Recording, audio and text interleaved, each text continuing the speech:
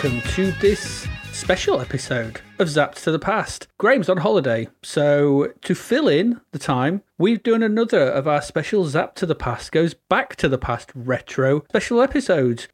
If you're not sure what these are, if you haven't listened to the first one, you should go and do that. But what we've done is we've gone back to that original of Zap 64, issues 1, 2, in this case, where there were a number of games that we didn't look at the time because we didn't know what we were doing. But we kind of want to cover everything that was covered in the main bulk of Zap. And we've got another 6 games for you that we didn't look at the time. So, Graham, tell us what those games are. In this tightly packed school lunchbox containing NATO cut precision cheese single sandwiches, a single packet of no-frill salt and vinegar crisps, and the obligatory breakaway chocolate biscuit of a special episode. We head to the beach, only to find it's contaminated with politically facilitated radioactive seaweed. And guards. In Seaside Special, we get into more Neanderthal shenanigans and rowdy grog shouting in BC's Quest for Tyres, and hop aboard our jet-powered aeroboat for a zoom around some floaty sticks in the watery Aqua Racer. Did you trade your breakaway biscuit for your mate's minty Viscount alternative?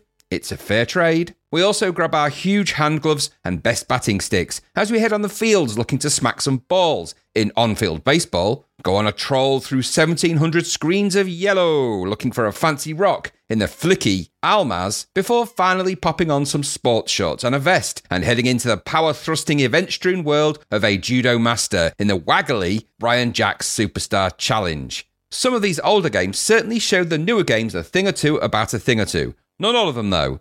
In there lies an egg of the dog. All right. Okay. That sounds like fun. Let's waste no time. I know you're on holiday, and it's very good of you that you beamed in and gave us that sort of download on what they were going to be. But let's just get into it. There's no point spoiling. There's no cover to look at. We've done all that before. Let's get into the very first game.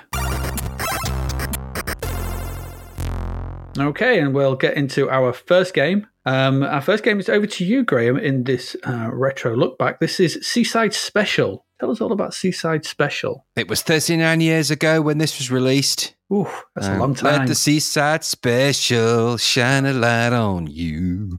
£6.90 is an odd price. This was how much it was. That is an odd price. 61% it scored in Zapparoo back in issue whatever. Issue 1. This is issue 1. Numero uno, the big man, number 1. This is published by Task Set. There weren't many people publishing games. This was one of the very first publisher sets around that time, sort of, the smaller ones, as it were. Concept is AJ Gibson. Gibbo. The coder was Tony Gibson. Gibbo. And graphics were Mac Harrison. Harrow. And the musician was Tony Gibson, not related to the other Gibsons. That's ironic, but they're not. That's just they're the 3 Gibbs. They were going to be the Bee Gees, but they weren't. One wasn't called Barry and Benny and whatever the other one was called. Anyway, so this is by Gibson, and Harrison, which is also, ironically, the law firm they set up after this for when they got real jobs. So this is an odd thing. This very heavy on message. Save the trees, give a hoot, don't pollute, kind of thing. Tory Party are evil. Just so you know. Well, in this case, we know what we know now. In this case, you've got to grab the radioactive seaweed from the shores of the beach while avoiding the jellyfish, crabs, and guard, who will do their best to stop you. Get hit and you lose a life, lose 3, and you're dead meat. Collect 12 seaweeds and you could escape the beach shore scene and head to Downing Street in London to throw your collected seaweed at the alien politicians to you and me. Hit them 5 times to see them run away. This is all because of pollution, Adrian. Nuclear pollution on our shores, which is turning the seaweed into radioactive seaweed, and it's all bad. The seaweed collection part of the game sees you running around a beach shore scene, not dissimilar to Crab Beach, I thought. I thought it was similar to Crab Beach as well. Which was a game that Adrian and I devised during a game jam one time. It was, made it in 24 hours. Actually, it's a good game, that. So maybe we'll post that for the patrons somewhere, or link to it. I think it's available somewhere. Yeah, it's on anyway, because I did the sound, you did the code, and my son Edward did the graphics, didn't he, for us? Did the sprites and stuff, yeah. Did the sprites, yeah. Anyway, I digress. So, and in this game, you collect seaweed from the beach, the waves roll in and leave a number of seaweeds to collect. All polluted, though, by the nuclear power plant. You need to run around and collect them while avoiding the baddies. They will also follow you or shoot at you if they see you, and you need to move fast because they're pretty accurate. There's also some rocks at the bottom of the screen where you can hide if necessary. Then once you've got 12 seaweeds, you can then run down to the bottom right to exit, go onto the Downing Street level. Here, a 1984 version of Downing Street, complete with grey blocks for bricks and the blue door. Looks okay, actually. appears with large windows. In these, some familiar of their time-looking politicians will pop up. You are a large sprite and run along the bottom, hurling the seaweed at them. Hit them, and you'll progress with the next beach level, having more rocks, more enemies in the form of bouncing crabs, and more challenges. While on the beach levels, you can also throw the seaweed at the enemies because that will stun them or kill them outright, but you can't hold on to the seaweed for too long because it's radioactive, you see. It makes you start glow in the dark. And so you've got like a radioactive sort of meter at the bottom. Mm-hmm. And if you hold on to it too long, well, it ain't going to end well, is it? You're going to grow an extra arm or death. It's one of those games that's very of its time, this, and simple. Not terrible, though. There's limited fun to be had, I suppose, but, it is of its time. And it plays pretty fast if you go with it. The graphics are okay for 1984. The shore effect was with the water worked quite well, I thought. And while the sprites are a bit basic, they do run around at a pace, and it's all pretty good fun, all said and done. I don't remember having this, though I did read that it was on the 30 Games compilation, along with Astral Zone, Cosmic Convoy, Milky Way, Phase 4, Detective, Robo City, Invasion, Micro Mouse, Orion Quest, Poster Paster, Gyropod, Quantic Warrior, Valley, Transector, 3D Tunnel, Bozo, Demon Knight, Jammin', Savage Pond, oh my gosh, Lander, Seaside Special, of course this one, Time Zone, Strontium Dog, Super Gridder, 20 Tons, Schizophrenia, sounds like I laugh that one, Pipeline, Up and Away, Bismarck, and Escape. Solid gold compilation, that I don't doubt. I thought for an odd price of £6.90, all right, weird, but for a 1984 game, it's heavy on message, it actually is pretty harmless fun, all said and done. Nothing too terrible about it. It's not like it's a hard game to get into and sort of crack on with. I found it was all right. Just it is what it is. It's very simple. It's a bit daft, and it's written by someone that clearly had a thing about a strong dislike of the Conservative Party in the UK government, and particularly Margaret Thatcher at the time. Probably wasn't alone back in those days. But either way, this is a game that's sort of a fun arcade type tradition. I thought it was all right. 61% from them. I don't know what the scoring criteria and how it worked. It's probably about right. It's nothing great, but it's a playable enough game as long as you go with it. It does get a bit samey, though. What about you? Yeah, pretty much exactly the same. Yeah, a bit of politics in your games. And this entry from 1985 is certainly not shy. It's actually 1984 it came out, but obviously reviewed in the first issue, is not shy in aiming its radioactive seaweed at the incumbent Tory party at the time. The notion of reaping radioactive seaweed from a contaminated beach and then heading over to Downing Street to lob it through the windows of number 10. Not the subtlest of commentaries I've ever seen, but no. I do admire its commitment to the cause. Tony Gibson, by the way, did quite a few games. Did Ghetto Blaster, Jammin', Jammin' 2. Jammin', I knew there was one that this reminded me of in a way. Yeah, so he did, quite a lot. He also did one in 1989 we may have to see called Rainbow Warrior, which looks quite interesting. Look at the screenshots. Cool. As for the game, it's okay. Yeah. It got a bit drab after a while. It just gets a bit samey, doesn't it? It's two screens. Yeah. You're kind of running around one. I can't help but feel that if the aim was to get rid of the Tories, making it so hard to do so was almost counterproductive to the theme behind it, or something maybe, I don't know. Yeah, true. Some nice visuals like I've noted. I quite like the sea effect, the way it's going back up and down, and I thought it reminded me of Crab Beach as well. And I like the way that your little guy runs on at the start and sort of spells out the name of the the game in the sand. I've got some nice little touches to it. And yeah, some of the politicians were recognisable, and the night sky and everything, and the sort of big sort of nuclear power plant with the big death sign on it in the background was. Yeah. It's not subtle, but it is actually okay. But for 1985, I think it looks okay. It just gets a bit too samey after a few minutes play. It's back and forth, back and forth, back and forth. Yeah. And there's, I know the layout on the beach turns a bit and the crab turns up and there's bits and stuff, but the actual what you got to do doesn't really change that much. And so it just got a bit samey. But I think 61% is about right. It's okay. It's perfectly fine and a bit of fun, and nice to see the Tories being poked at. There we go. Seaside Special. Let's move on to our next one.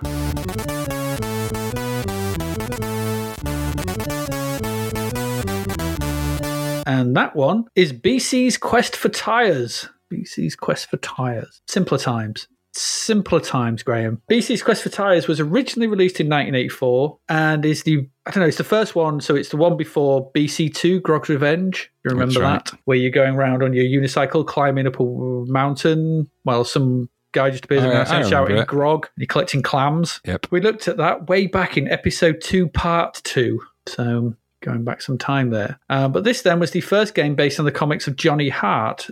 Those comics are simply titled BC, and they've been in various publications since 1958. The comics were the story of a group of cavemen, women, and animals and dinosaurs in the prehistoric era, and the games, do a pretty good job of representing them in digital form. This first take on the idea has you controlling Thor. He's one of the characters in the comic, and he's on his unicycle, and he has to travel through 9 dangerous locales in order to rescue his girlfriend, Cute Chick, who has been kidnapped by a dinosaur.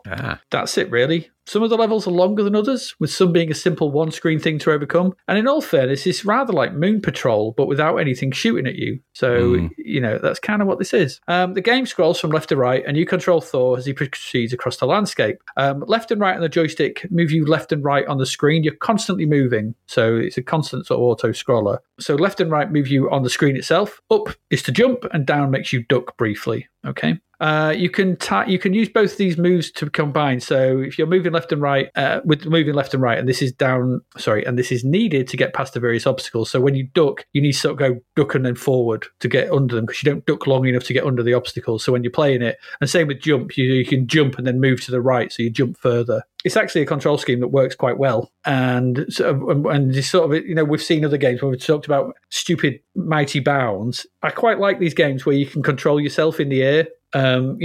It's a game.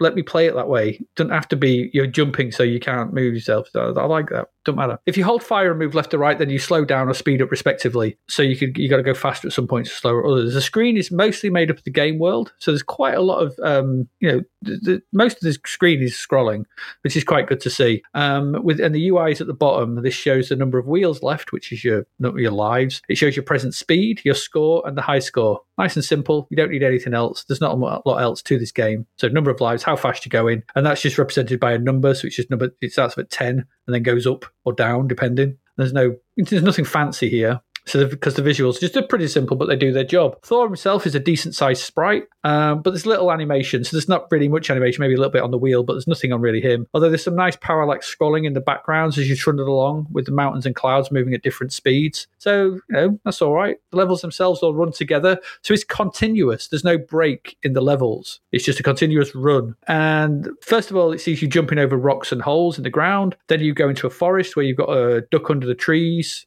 tree branches, and you've got to jump over some logs. Then you're blocked by Fat Broad, which is a bit of a, it is what it is. We know it's not good, but it's obviously taken from the comics, which were whatever. You have to time a jump across a pond across turtles' backs, and avoid her hitting you with a club. Once you get past there, it's uphill. There are more holes and there's rocks on the hillside, but there's also tumbling rocks, which you have to sort of time to jump over at the same time as going over the stationary ones. At the top of the hill, it's back jumping over logs and rocks, and there's a sort of bird appears above you, and then there'll be a big hole will appear sort of over a lava pit, and you've got to jump up to grab onto the passing bird. It's nice and easy. You just jump up, grabs it automatically, and you get a little sound tune, and Thor has a big grin on his face. He's dead happy with himself. Once you get past that, you head downhill, picking up speed, avoiding stuff to jump over a large water pit, which again, you just press fire and you jump over that. These things, they count as a level. Like I said, some of them are single screen bits. If you get past that, you jump over the water pit, then you've got to avoid falling rocks, like coming from from the sky, so as if like a volcano has erupted. And then you jump past a dinosaur who's blocking another lake, trying to sort of hit out. You get past them, you go through a cave, jumping and ducking past stalactites and stalagmites. And if you get past them, you've done it. And you get a kiss from Cute Chick. You get a big sort of love heart sort of floats across the screen. All very nice. And then you get to do it again at a faster speed. Repeat. That's it. It's very simple. It does feel very reminiscent of modern 2-day endless runners in the fact of, you're moving along, jumping, ducking. It's very similar. Things like Cannibalt and 1,000 other mobile games that do this. This is not... So... And sort of reading around, this kind of sort of has been reappreciated as maybe one of the first, if not the first, sort of endless left to right runner, because it just keeps going. And it is one of those. We've said some other games that were like it, but this is simply one of them. You duck, you jump, you move faster, you go over objects, you jump. That's it. Off it goes. Just you have an end, and then you go back to the beginning, and it just loops. It's not terrible. It's just a little bit on the dull side. It's not without its simple charms and visuals. Some of the aspects, though, have not aged well, but it did entertain for a few minutes, so it's got to be worth something. I didn't mind this, so I enjoyed time playing with it. Like I said, some of the bits have aged badly. I wish they'd changed the name. Fat Broad doesn't stand up these days. I get it that was probably that had their genesis in 50s and 60s America, which, that kind of humor would have been acceptable and the thing to sort of have. It doesn't work now. I'm not even sure it worked in the early 90s. Maybe it did in the early 1980s. Maybe in America it was still the thing and they were just trying to be, but it doesn't work now. And that's a bit, it's a bit of a shame. And, if you play it now, it's not going to offer much, but I could see it. It got 59%, 57%. That's probably about right. It's a bit on the simple side, but it entertained for a few minutes. That's about it, really. You got anything you want to add on to it? It is what it is. I didn't play it for long, I have to say. I couldn't quite get it into it. I like the idea of these sort of games. These early ones they keep simple very well. And it was nice to know the genesis of the BC thing, because that was a bit of a mystery in the we did the second one did we? First. So we kind of put the second one first. Interesting credits for this, wasn't there? Software Projects presents Sierra Online as well. Bit unusual, all that. And I guess it's sort of one of those they did a lot of these multi-screen, multi-event, progression type games back then, didn't they? Nothing terrible. It's very early game type, I guess. Like you said, crossing the turtles, tricking the woman and doing that, crossing the lava and all that, grabbing the, they're just, I guess they are what they are. And the graphics I thought were okay. They've gone for that kind of, I don't know, it is quite basic. And I suppose it's cartoonish. It's very early of that type. So there's not a lot of what you call detail in anything. But no, I suppose it functions well. It's always fun to see the old Commodore font showing up and things like this, isn't it? And it has this sort of funny comments. I don't know. The only thing I take from these things is I want them to be funnier than they are. And I guess it's just I just don't get it. I don't. I'm not a fan. I don't know anything about them. I suppose if I was following this, if this was some character that I had a lot of affinity for, I'd probably think it's a lot more of it. But it is, it's quite sparse as it goes, but it isn't terrible, is it? It's certainly not bad. So I thought it was, for what I played, which wasn't a massive amount of it, I have to say, but I thought it was all right for its time. I've seen a lot worse games in 1989. So yeah, exactly. Yeah. So it's doing what it does, maybe not perfectly, but it's doing it pretty well, and that's good enough at this time. It's good enough. I forgot to mention it was coded by a guy, Charles Benton, who, according to Moby Games, did the original version. I think the original version was an Atari 8-bit, and there's a ColecoVision version in 1983. So I think the Commodore 64 was a later all port. fun and games, that. Yeah, but I think I'm just reading his bio. I think he went on to do something with Leisure Suit Larry. Yeah, which is weird. Anyway, but I don't know. So there you go. Yeah, there's BC's Quest for Tires. It's okay. It's very much of its time and is what it is. It is what it is, what it is. That's it, yeah. So that's that one. Right, let's move on to our next one.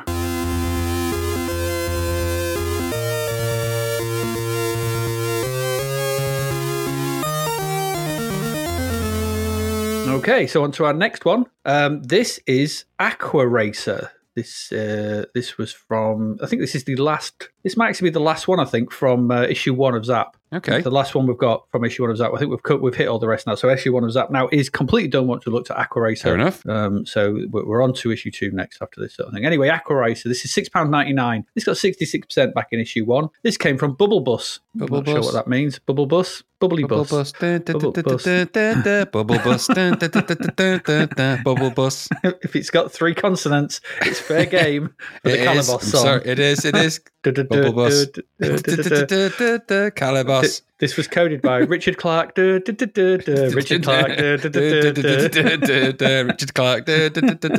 Yeah, all goes. We haven't done it in a while either. We haven't had that in a while. No, it's good to bring it back. This was coded by Richard Clark. He did Wizard's Lair. Okay. Which was interesting enough. But before that, he did this twitchy pole position knockoff. He did. Where the cars are replaced by boats and usable controls are replaced by the twitchiest of sensitive nightmares.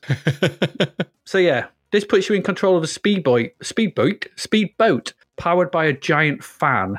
I thought it looked. Yeah, so it's one of those aerofoil type thing. Yeah, it's one of those boats from Live and Let Die. Yeah, one of the ones they use in the swamps in the Florida Everglades. I believe so. Yeah, rather than a standard speedboat, so not an engine, a fan. Yeah. And it looks like one of them anyway because it looks like one. Anyway, when the game loads, there's a funky title screen, some scrolling character graphics in the background, funky, really funky, and a tune that's not great but not terrible for the time. Thinking back to beginning of mid 1985, we're not into good tune territory, but it was okay. It's not terrible. didn't hurt my ears too much. We've got some options. We can opt to play the game. We can have a practice or watch a demo. But don't watch the demo, as it's rubbish. It just crashes all the time. Yeah, that won't help you. Although, actually, that's pretty representative of the game. Yeah. So actually, the demo is pretty good, I thought. Anyway, practice mode allows you to take on any of the game's 20 courses without the hindrance of other boats. Not that that will really help you on anything beyond course 5 or 4 or 3. And finally, you can play the game, which is the real deal here. So you want to go play the game. Here, you set the number of players, enter their names, and off you go. First off, you've got to qualify. So it's pole position. Think pole position on the water. That's what you got here. Because you've got to qualify, you've got 1 minute and 30 seconds to get around the course. Controls are simple enough, with up to go faster and back to go slower. Pretty easy. Fire changes the gear from low to high to allow you to go even faster. You can get up to 100, I think it's 110 kph, knots, miles per hour. I don't know. You can get to 110 somethings or other. I wouldn't recommend going that fast because it gets very twitchy. Left and right don't so much as steer you as flick your boat wildly from side to side, usually into an oncoming boat or pole at the side of the course. That's generally what happens here. As this is water, everything is blue, and the layout is marked out by poles on either side of the course. So you've got these sort of poles moving in 3D towards you, and that's what you don't want to hit. Should you hit one of these or one of the other boats on the course, then you crash and sink and lose time. Time that is needed to qualify. You get 1 minute 30 to qualify, basically. If you do not get round the course in the time allotted, it is game over. That's it. Game over. Done. You're done. You're out. Okay. If you do, then you proceed to the first proper course, and that's it. Really, it's repeated with a time limit and so on. There's other boats on the course, are both in qualifying and in the main game, and they do their best to just drive into you. They're not trying to do anything other than just get in your way. They are nightmare things on the course, and it's really twitchy, and the gaps you have to go through are quite narrow, and you'll end up crashing. You crash so much, you're still crashing. The graphics are a bit flickery. Nothing moves very smoothly. It's all a bit flickery and a bit sort of jerky, and I didn't think the 3D was that great. The poles at the side of the course kind of jump out at you. You get bigger in the sort of sprite scaling routine. And the other, like I said, the other boats, they're just programmed to hit you. They're not trying to drive in anything. They're just moving to your way, which is annoying. Your boat, as I said, lurches from side to side, and I didn't really find any enjoyment to be had here in trying to get through the courses. Collision with anything that moves is inevitable, and this quickly leaves you feeling very frustrated and annoyed, and the whole twitchy, blocky mess had me reaching for the off switch pretty quickly. This got 66%. I think that's too high, even for back then. I think there's better games that we've played. Things like Up and Down, put this into shame this into a cocked hat. This was not a winner for me, I really didn't enjoy this. It was a twitchy mess to play. How did you find it? Did you get any enjoyment from being an aqua racer? Aquatic pole position on an airboat. Yeah, that's whatever they call them. I like the idea of it. Presentation of the game, though, was a bit troubled, wasn't it? Steering, though, wasn't clear, was it? It was just hard to... They made it hard to play. Yes. Needlessly hard. The marker things made it incredibly difficult to ascertain where you actually were heading and what was in front of you at any point, and bends and turns were just a mystery, really. Mm-hmm. And the competitors were crap. They just drove into you all the time. They didn't really want to win. They just didn't want you to. Yep. The main sprite is boat-like, I guess, airboat-like. Background details, well, it moved pretty fast for a racing thing. And I suppose, there's a lot of text on the top of the UI, though, wasn't there? And the graphics under that were a bit less convincing. Yeah. I suppose it was made ages ago. Zapped gave it 66% in issue 1, with some notes about making the track or what constitutes a track a bit clearer. And I have to agree with that.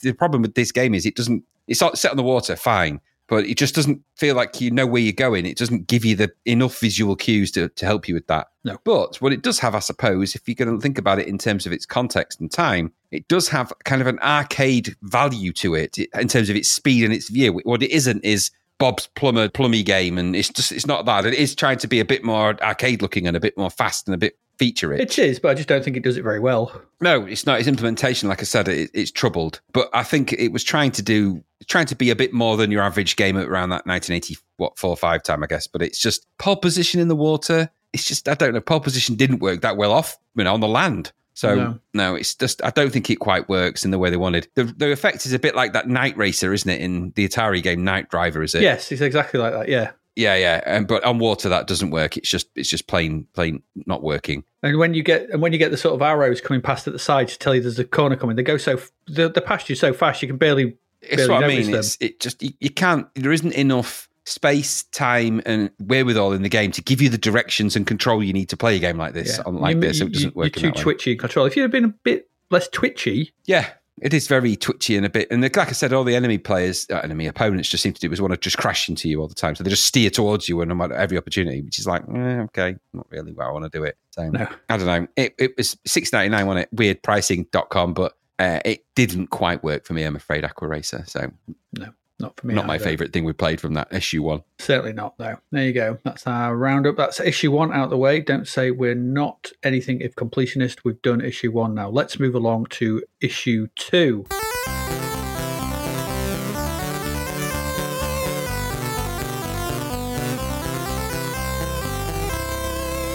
Graham, we're covering some of the games that we missed out there. This is the first one. This is On-Field Baseball. How did you get on with this? It is. God, this was released in 1983, apparently. It was.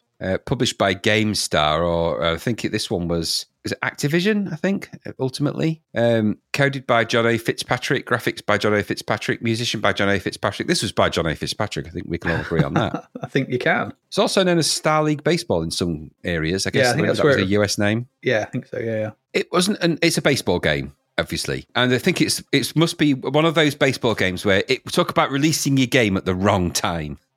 Because this came out, I think, about a week after Imagine's World Series Baseball, and World Series Baseball was pretty good. And I remember we liked it. I think we reviewed that back in episode 1 or 2. It was one of the early ones, quite early, yeah. And we liked it. We said it was pretty good, although it was rock hard, but it was pretty good. So this is another baseball game. It's not an altogether unpleasant game to play, though I found it for ages next to impossible to hit the damn ball.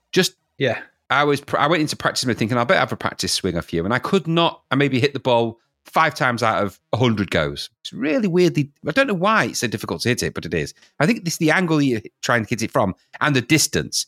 Because this is like watching baseball being played from 7 miles away from the actual field. yes, but anyway, it's baseball, so it plays like a baseball game. You have innings, there's both pitching and fielding teams, and you go into bat. The object is to obviously run around the pitch and to go through past all the points, so you can get a home, not a home run, but you get round and you score the points, whatever they call that. Each batter gets 3 attempts. It's baseball, I don't need me to tell you the rules of baseball. This plays out in the pitch is shown from the left side, so the batter / umpire on the left hand side with the pitcher in the middle, and you hit out to the left or to the right, but in kind of a sort of a face-on view. So it's almost a 2D view of a 3D space. So it's played out across the field. It's not isometric, but it's that. I guess it's like a camera up in the sort of stadium. Well, in a stadium, but not this one you're in. It's the one about 10 miles down the road. So the window contains an entire view of the field, which is quite a nice idea. And though the players are pretty much person-shaped pixel clusters, they do, I suppose, at least look like someone swinging a bat or running around. The computer team has the early game curse of being utterly infallible, though. Mm-hmm. So if you play them, you will lose unless you are absolutely perfect at this game, and that's a bit of a shame. So don't expect to get very far in this if you play it single player. 2-player, probably a bit more fun if you go with it. It is 1983. But I thought it's quite fast in the way it runs. There's a lot of good ideas in there, and there is a baseball game in there, and it does look the part, albeit that it's tiny, tiny, tiny little baseball players from space. But at least they're there. It was reviewed in issue 2 of Zapped. It did pretty well considering it was just after Imagine's World Series Baseball. It's not a fair comparison, really, as the sprites here are a lot more basic and the game controls equally so. But you can play a game of baseball, and there's enough options to keep you going. I couldn't even hit the ball, so I can't speak to how well this would play out in an actual game. So I don't know. I think there's probably better ball games around on the system right now on that time. So I think you'd probably be looking at this and comparing this to World Series Baseball going, I think I'll go for the Imagine one. And $10.99 is pretty pricey for what it is as well. But Zap scored it at 73% back in issue 2. I can see why they did that. It's not a terrible, terrible game. And you can play baseball. I just think that it's one of those games that's you've got hardball and stuff to come later, which is way better than any of them. But to this point, there was this way of playing these games. They made these games in tiny, tiny little pixel people played from miles away, and because they want to get the whole pitch in. And it's kind of that not thinking that you can break the game space up and parts of the game view into different areas on the screen. You don't have to try and cram everything in. You can break the game up a little bit, which is what World Series Baseball does in certain essences, doesn't it? And so in that essence, it's all in one, okay, but it's all right, competently put together, but the computer players are very, very, very difficult to beat. And there's probably better baseball games out at that time already. So I don't know how much mileage it would get. But I didn't hate on it. I just found it not as good as perhaps some of the others that we've played at that time, particularly the World Series Baseball. What did you think? Yeah, Stickman Baseball from 1983 that's okay for what it is, I guess. I think there's some fun to be had in this. I did actually like the full field view. I quite like that. Yeah. It's okay. It just, there you go. You're playing on here. You can see everything. The options, there are some options open for bowling and the likes. You can do fast balls and slow balls, high balls, low balls. So there is some decent stuff there, I guess. It does feel very dated, though, even at this point. And as you said, with hardball coming out since, this has long since lost its place. Could you hit anything? Did I hit? Yes. Yeah, I did hit something. I didn't get round, but I did hit a few. Yeah. It was reviewed at the same time as Imagine's baseball game, and that had the big screen thing going on, didn't it, along with the stick man? So it had that. So it was felt a little bit more oppressive. This was okay, but nothing more. Interestingly, sort of thing I noticed was that it was reviewed issue 2. Not that we're really knocking, because obviously they do a lot of stuff, but Lemon 64, which obviously usually lists the magazine reviews. I don't know whether it doesn't list the review of the Zap review of it. No, I noticed that. I had to go to a different page for some of the information. Yeah, but it's got it on Championship Baseball, which was the sequel, saying that the Zap 64 reviewed Championship Baseball in issue 2, gave it 70%, but just it didn't. You could probably notify them when there's an error there and they'd correct it. They're pretty cool. But it just needs to go to the other one. But if you're listening to this, there you go. You can do what it is. It's no big deal. It's just on the wrong one. They are linked. But there you go. So it was okay. It's just of its time, isn't it? It's an early baseball. It's a 1983 baseball game, and I think for a 1983 baseball game, it's actually pretty good. But it was superseded quickly, or not too quickly, but it was superseded since. But it's what it is. There you go. That's on-field baseball. Let's carry on with more games from issue 2.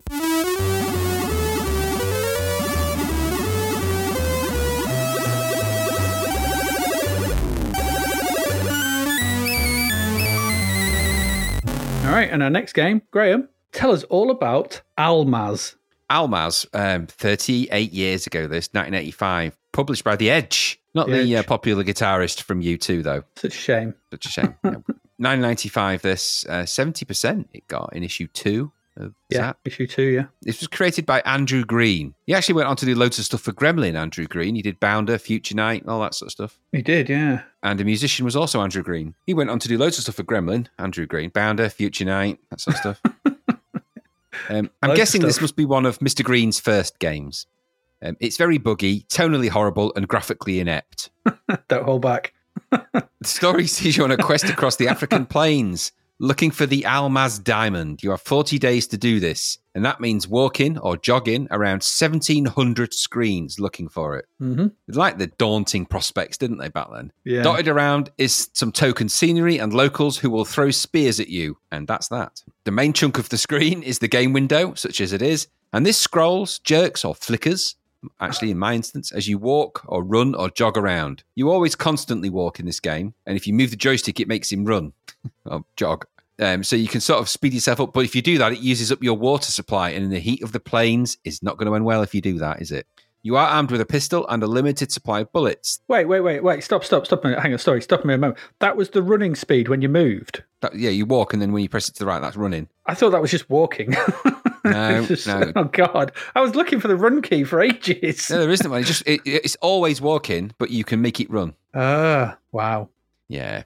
So your number of bullets, the time of day, lives, as well as, I don't know, there's something that's indicated in the stuff below the game window. Not all of it's obvious. The whole thing is a jerky, buggy mess. Clearly there's a big ambition and there's a big map, which means the game is probably also, because of the flickery bugs I encountered, not working properly. And maybe this is a problem in the version we had. It could possibly be. I didn't find another version. I doubt it, though. These older games tend to be, cheaper games to be a bit buggy. Uh-huh. The music for this is something you'll need to switch off very quickly. Yep. Because it's dire and it drills into your brain hole. Most of the screen is green with sporadic yellow stains, yellow and brown trees and brown buildings. You'll come across the occasional lion or animal. Maybe it's a lion, maybe it's an animal, a log or two. But the prospects of wandering around 1,700 screens of this crap, well, it sounds like you open the box and Pinhead appeared to me. You open the box, we came. I'm just looking for the Almaz diamond. Not anymore, you're not. Don't try and run away. You can't for long. It's awful. I mean, all right. I'm trying to be kind because it's old. It's an old game. So 38 years old, probably the guy's first game. But, I mean, and if that bug wasn't present in it, which made it flicker uncontrollably and horribly, if that bug wasn't there, and maybe that's a bug of emulation, it still wouldn't be that enticing to just wander around. Nobody wants to wander around a desert for 1,700 screens looking for a diamond. That's boring. Mm-hmm. So it's the first of, and it's interesting that this guy went on to do loads of stuff for Gremlin, where they became later famous for games where you wander around aimlessly looking for stuff. The irony, the beautiful irony. So I didn't like it at all. I don't think it deserved 70%. I think they were being crazily generous, really. But I don't know. Maybe it was quite innovative at the time. Certainly wasn't for me. I didn't like it. And I did try and take the bug out of it and think, well, okay, without the bugs, would it be any good? I don't know. Is it something different, though, for 1985? Is this a big adventure game and I'm missing the point of it? No, it's a knockoff Quo Vadis, which The Edge also released. So it's clearly something to do with that. Nice box art, though. All right, I'll give it that. Everything else, I didn't think much of it. I certainly would never have given it 70%. But did you like Almaz? No, troubling and boring are not the best options for a game to go back to. Did yours bug out, or was it just me? Oh, it was buggy and glitchy, and I've watched videos, and they're buggy and glitchy as well. So it's just a buggy and glitchy game. It's very dull, glitchy Wanderathon. It may be big, as you said, 1,700 screens, but by God, it's dull. Trying to find the Almaz Diamond was just incredibly tedious. And being a white, I'm just going to go for it, being a white explorer being attacked by grass skate-wearing, spear-wielding Africans and just shooting them down. Yeah. It's just not something I wanted to partake in. So I turned this off pretty quickly. One to forget, for sure, as far as I'm concerned. Yeah. Like, Jesus, tonally, this is awful. Yeah, put it in the bin. Put it in the bin. I mean, yeah, just ugh. Anyway, you paid 10 quid for it. No, I wouldn't. I didn't. That's a lot of money back then as well. It would have been. It would never have been something that would have appealed to me. As soon as it said 1,700 screens, I'd have been like, you're having a laugh. Well, we've said this before. It's not 1,700 screens. It's just, it's the same thing over and over again. It's just slight variations of yellow on the screen. Yeah, it was all yellow. It's all yellow and green. Brown. Yeah, dreadful, awful game. Yeah. Let's move on. Let's speak of Almaz no more. No more.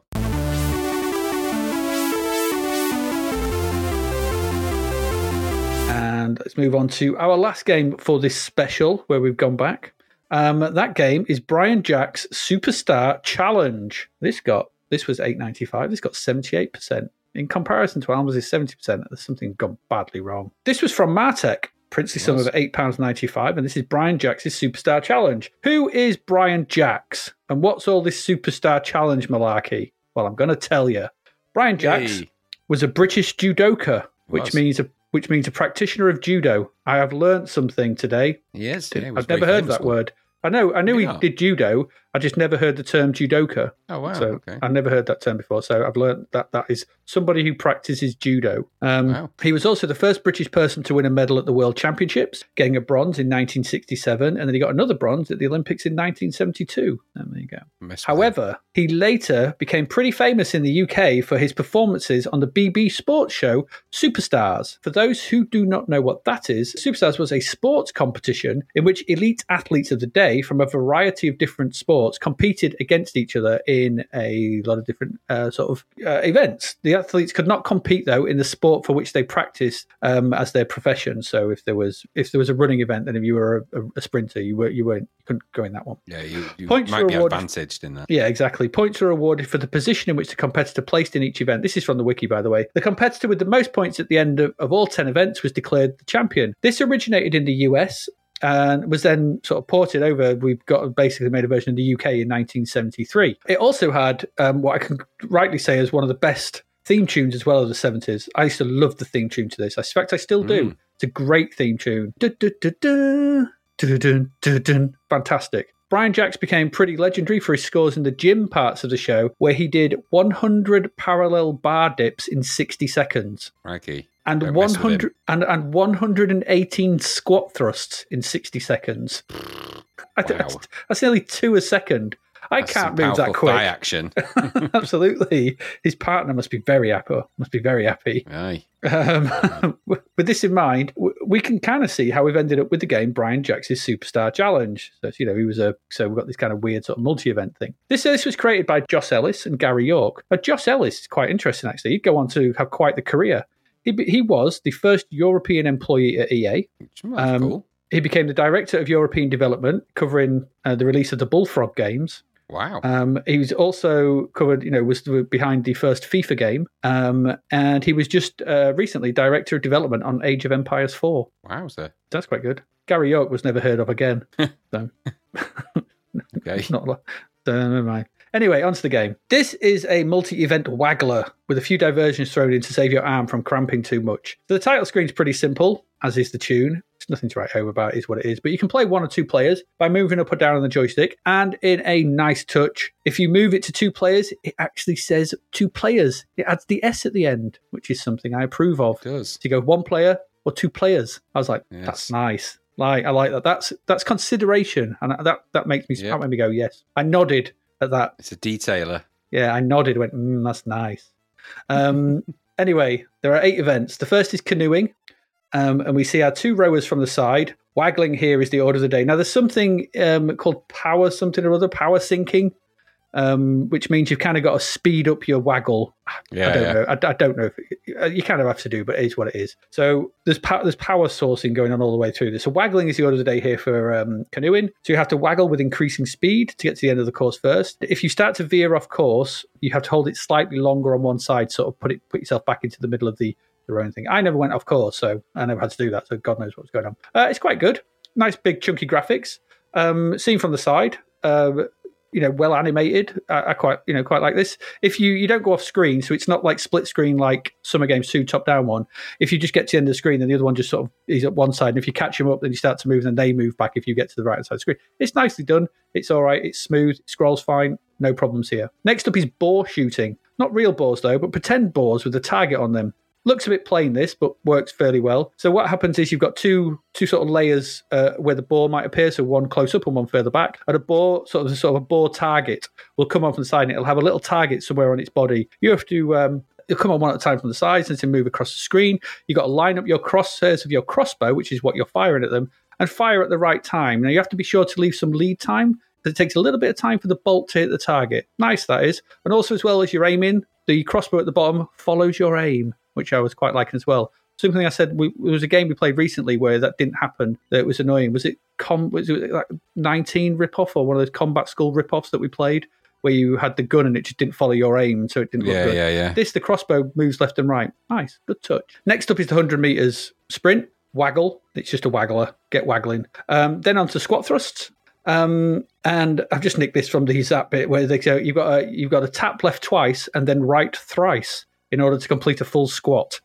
It's like what you got to do. So it's left, right, left, right, left, right, right. And that's how you do it. You've got 60 seconds to do as many as possible.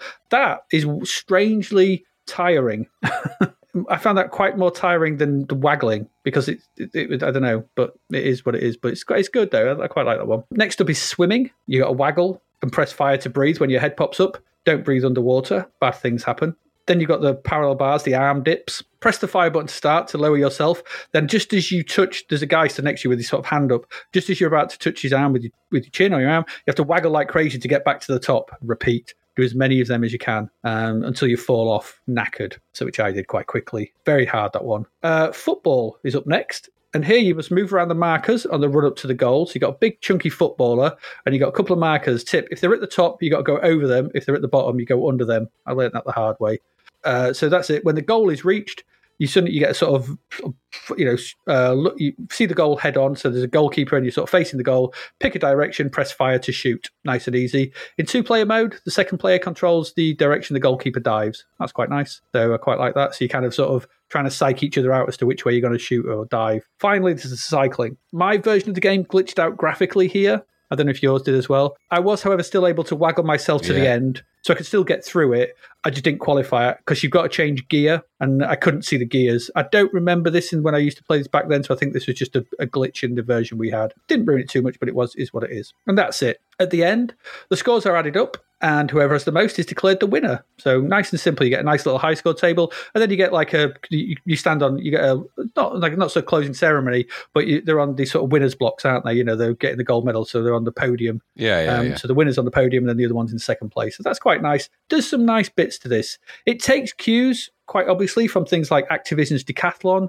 Hess Games, and Hypersports, and all those games. But the big sprites and varied range of events make this, I thought this is a really pretty decent multi-event game. I really enjoyed this. I remember liking this back then and found that although a bit simple with the waggle events, there's the lack of subtlety in some of the events. The more interesting events like the boar shooting, where you've got to lead the target and things like that, squat thrusts, football, and even the arm dips provided some decent alternative action. It's a good game. I really enjoyed this. And what this showed to me was that the 64 was a great machine for these kind of games. Before the end of 1985, we had the two Decathlon games. There was a third, actually. There was a hidden Daley Thompson one. So Daley Thompson Activision. We had this, we had Hypersports, we had Track and Field, Summer Games 1 and 2, and Winter Games, and Hess Games, all before 1985. And we've reviewed all of them, and we've liked all of them. I mean, there's not one of those we haven't thought was a good multi-event game. After that, it all went a bit alternative type games, and it's all gone a bit downhill. Even the sort of more traditional ones from Epix haven't been as good. So not quite sure what happened. We had a great series of run of these games, but then it all went tits up. Anyway, decent game list, really decent. Probably worth more than 70% got in the issue, at least for me anyway. I know it's waggle happy, but I think in multiplayer, 2 players, you'd have a bit of a laugh with this. Good fun. I enjoyed it. What did you think? It's of its time. Yeah. It was all right. Games was. Reminded me of Hess Games. It's all right. It lacked atmosphere, and I think that's what killed it, really. Because you've got no crowd, because you've got the way things just stop. It just lacks those details that would have perhaps just finished it off, and it's those details that the Summer Games 2 games come in and put in. Yeah. But that said, you've got big sprites. They're well animated. The events all work. Mine glitched out twice. The football went really weird. Oh, and the cycling totally bugged out. Although weirdly, if you just pushed up and waggled with the top northeast and northwest across the top of the joystick, it was fine. Just I don't know what was going on with that. Okay, but it probably didn't do that in the actual version. There's things to like here, though. I mean, what this is a competently put together game for 1985 of this type, and there's quite a lot of events. It surprised me how many events there were actually. Single load as well. Yeah, I mean, I liked the rowing in it. The rowing was good. Shooting was okay. 100 meters. A lot of these waggling ones are, you really, no wonder joystick sales were through the roof at this point in 1985. Yeah, absolutely. The squat thrust was, left, right, left 3, right 3. It's exhausting. Swimming was good. Yeah, it's taking all of its influences, from all the different arcade, principally the hyper sport type games and the track and field sort of stuff. Mm-hmm. Nothing wrong with that though, and it's not doing a bad old job. Does it have the spit and polish of a hyper sports or of a Summer Games 2? No, it doesn't. It is very much like the Hess Games sort of tradition with the bigger animations, although and is it perhaps just a little bit on the simple side, really? Yes, it is, but it's part of the genus of those games. There's plenty to go at. You'd have enjoyed it had you had this, and with a couple of with your mates, if you could have afforded 2 joysticks, but you'd have enjoyed it. I think it was a good start to finish multi-event game, and it did what it set out to do. And you got a medal ceremony at the end, so it didn't just quit. You did actually get through, and it did calculate the winners of all the events and go through that. And you would go through it again, and you try and beat each other. And I can see there being a lot of fun to be had. It's not dated so well, but considering when it was made and who it was made by, a couple of people, not bad at all, really. I quite enjoyed it. Not a game I remember much of back in the day. I remember more about Brian Jacks, obviously, but I don't remember much about this game, although it's something that seems to have popped up now and again. Anyway, I played this. I enjoyed it. Bugs aside, even with those bugs, it was still way better than Almaz. So it's not hard. I enjoyed it for what it was. But you're right, actually. These multi-event games, they've always been a strength, haven't they? And this just proves it. Even with bugs and with maybe some of the atmosphere missing, it's still pretty damn good. So, and the later ones, they did come along and ruin it a bit, didn't they? Or try. Yeah, wall jumping. Yeah, just say that. Yeah, exactly. Now, would I prefer, the parts of this game? I think the events are more interesting and it's more difficult and more challenging than something like California Games, which comes much later and has lots more bangs and crashes and whistles and whoops. No, you don't need all of that. What you need is instantly accessible controls and the ability to try and do better, slightly better than you may at any given opportunity. And you're going to have a lot of fun with this. You should not have to fight the game to play it. You should just be able to pick it up and go. And that's what you did do. So good old Brian Jacks. Turns out he's good at this as well. Bloody hell. I know, he's good at everything. Good at everything. He never won Superstars, though. No, do you know what? When he found that out, that once they'd cancelled that show, he picked up the director of the show's car and threw it into space. Still there. That's how angry he was. He's on his way to fight the Gaplos. Exactly. And then he went to his back garden, the neighbours kicked the football over, and he kicked that into space out of anger as well. Just a lot of stuff he did end up in space. And then he got down sort of thing and started doing squat thrusts and went all the way through the Earth, ended up in Australia. he altered the orbit of the Earth like in Superman. By doing squat thrusted the Earth backwards.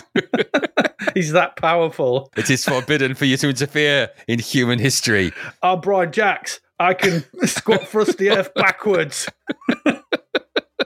You can't stop me, Zod. Squat thrusted through time. Somebody had to do it. May as well have been him. Absolutely. We never know what that timeline was like, and because of Brian Jacks interfering with it. But exactly. We'll never know. We'll never know. But I just checked wikis. I just checked the wiki. Actually, he says he won Superstars. I'm sure he didn't earlier on today. Just squat thrusted something. Yeah. That's like thunderous sound you can hear is him rapidly beating the earth into another spin cycle. Good old Brian. So that's Jack. why we don't have to worry about asteroids hitting the earth, because he'd just kick them back into space. Well, he would, yeah. Just squat thrust them. Just point his ass at them, pull his legs forward, ping them back. Exactly. Just kick them into the sun.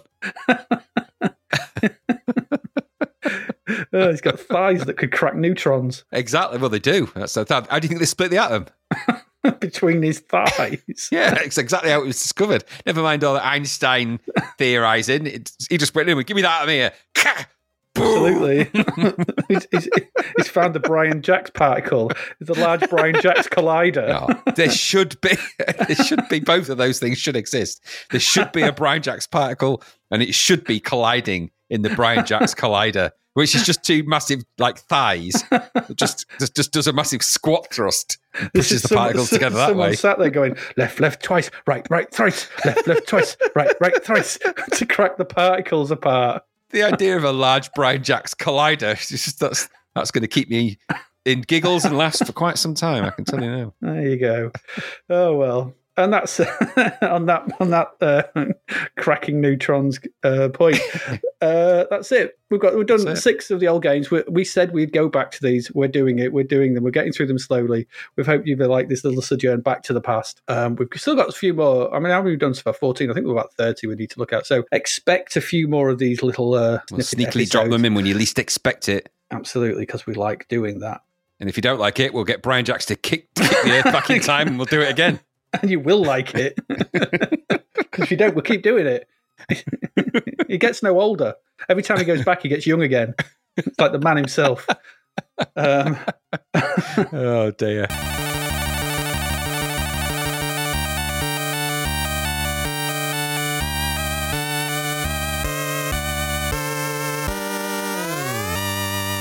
So there you go. That's it. That's the 6 more of those original games from those early issues of Zap that we missed at the time because, didn't really know what we were doing. But, there you go. Normal service will be resumed next week, where episode 113 will come in as we get going into February 1989. It is I think last week I said that it was going to be a 2-parter, but it's actually not. It's a 3-parter. So coming up in episode 113, we get back to normal service. We'll be looking at games like Total Eclipse, Blip, Video Classics, Exploding Fist Plus, Rambo 3, Ocean Conqueror, and Gaplus. So this has been fun. It's been a usual thing. We hope you've enjoyed it. It's a bit of a different sojourn. We're on a bit of a break. I know we've only had 2 episodes where we've gone into 1989, but it is what it is. People have holidays. But here you go. You've had something for the week. And anything you want to add about these old games, Graham? No, I mean, it's always nice to come across a surprise. Joel jokes aside about, and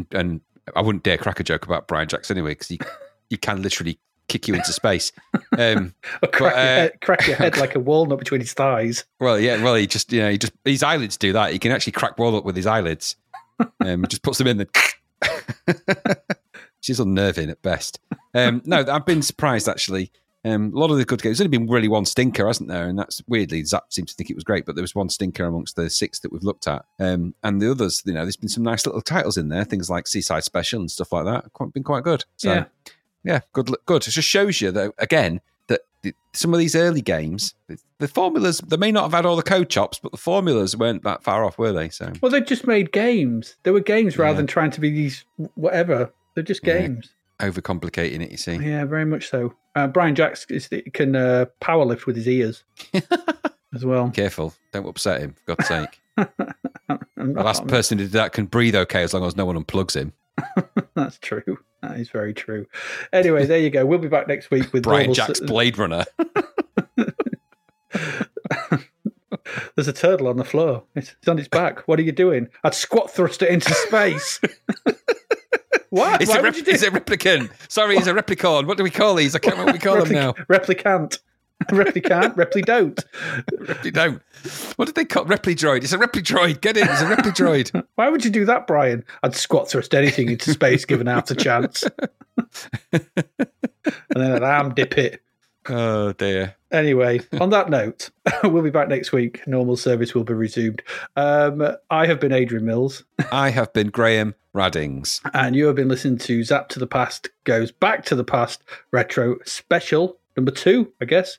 And we'll see you again next week. Goodbye. Thank you for listening to the Zapped to the Past podcast. We hope you enjoyed our deep dive into the world of Commodore 64 games, as well as the music, films and TV from around the 1980s, driven, of course, by the issue of Zapped 64 magazine published at that time. We will return with a whole new batch of games and stuff to talk about next week. Until then, if you want to listen to or download previous episodes of Zapped to the Past, and why wouldn't you, they can all be found on our website at zappedtothepast.com, as well as being available on Podbean, Apple Podcasts, Google Podcasts, Spotify, Deezer, Audible, Player FM, and, well, pretty much anywhere where we can upload them.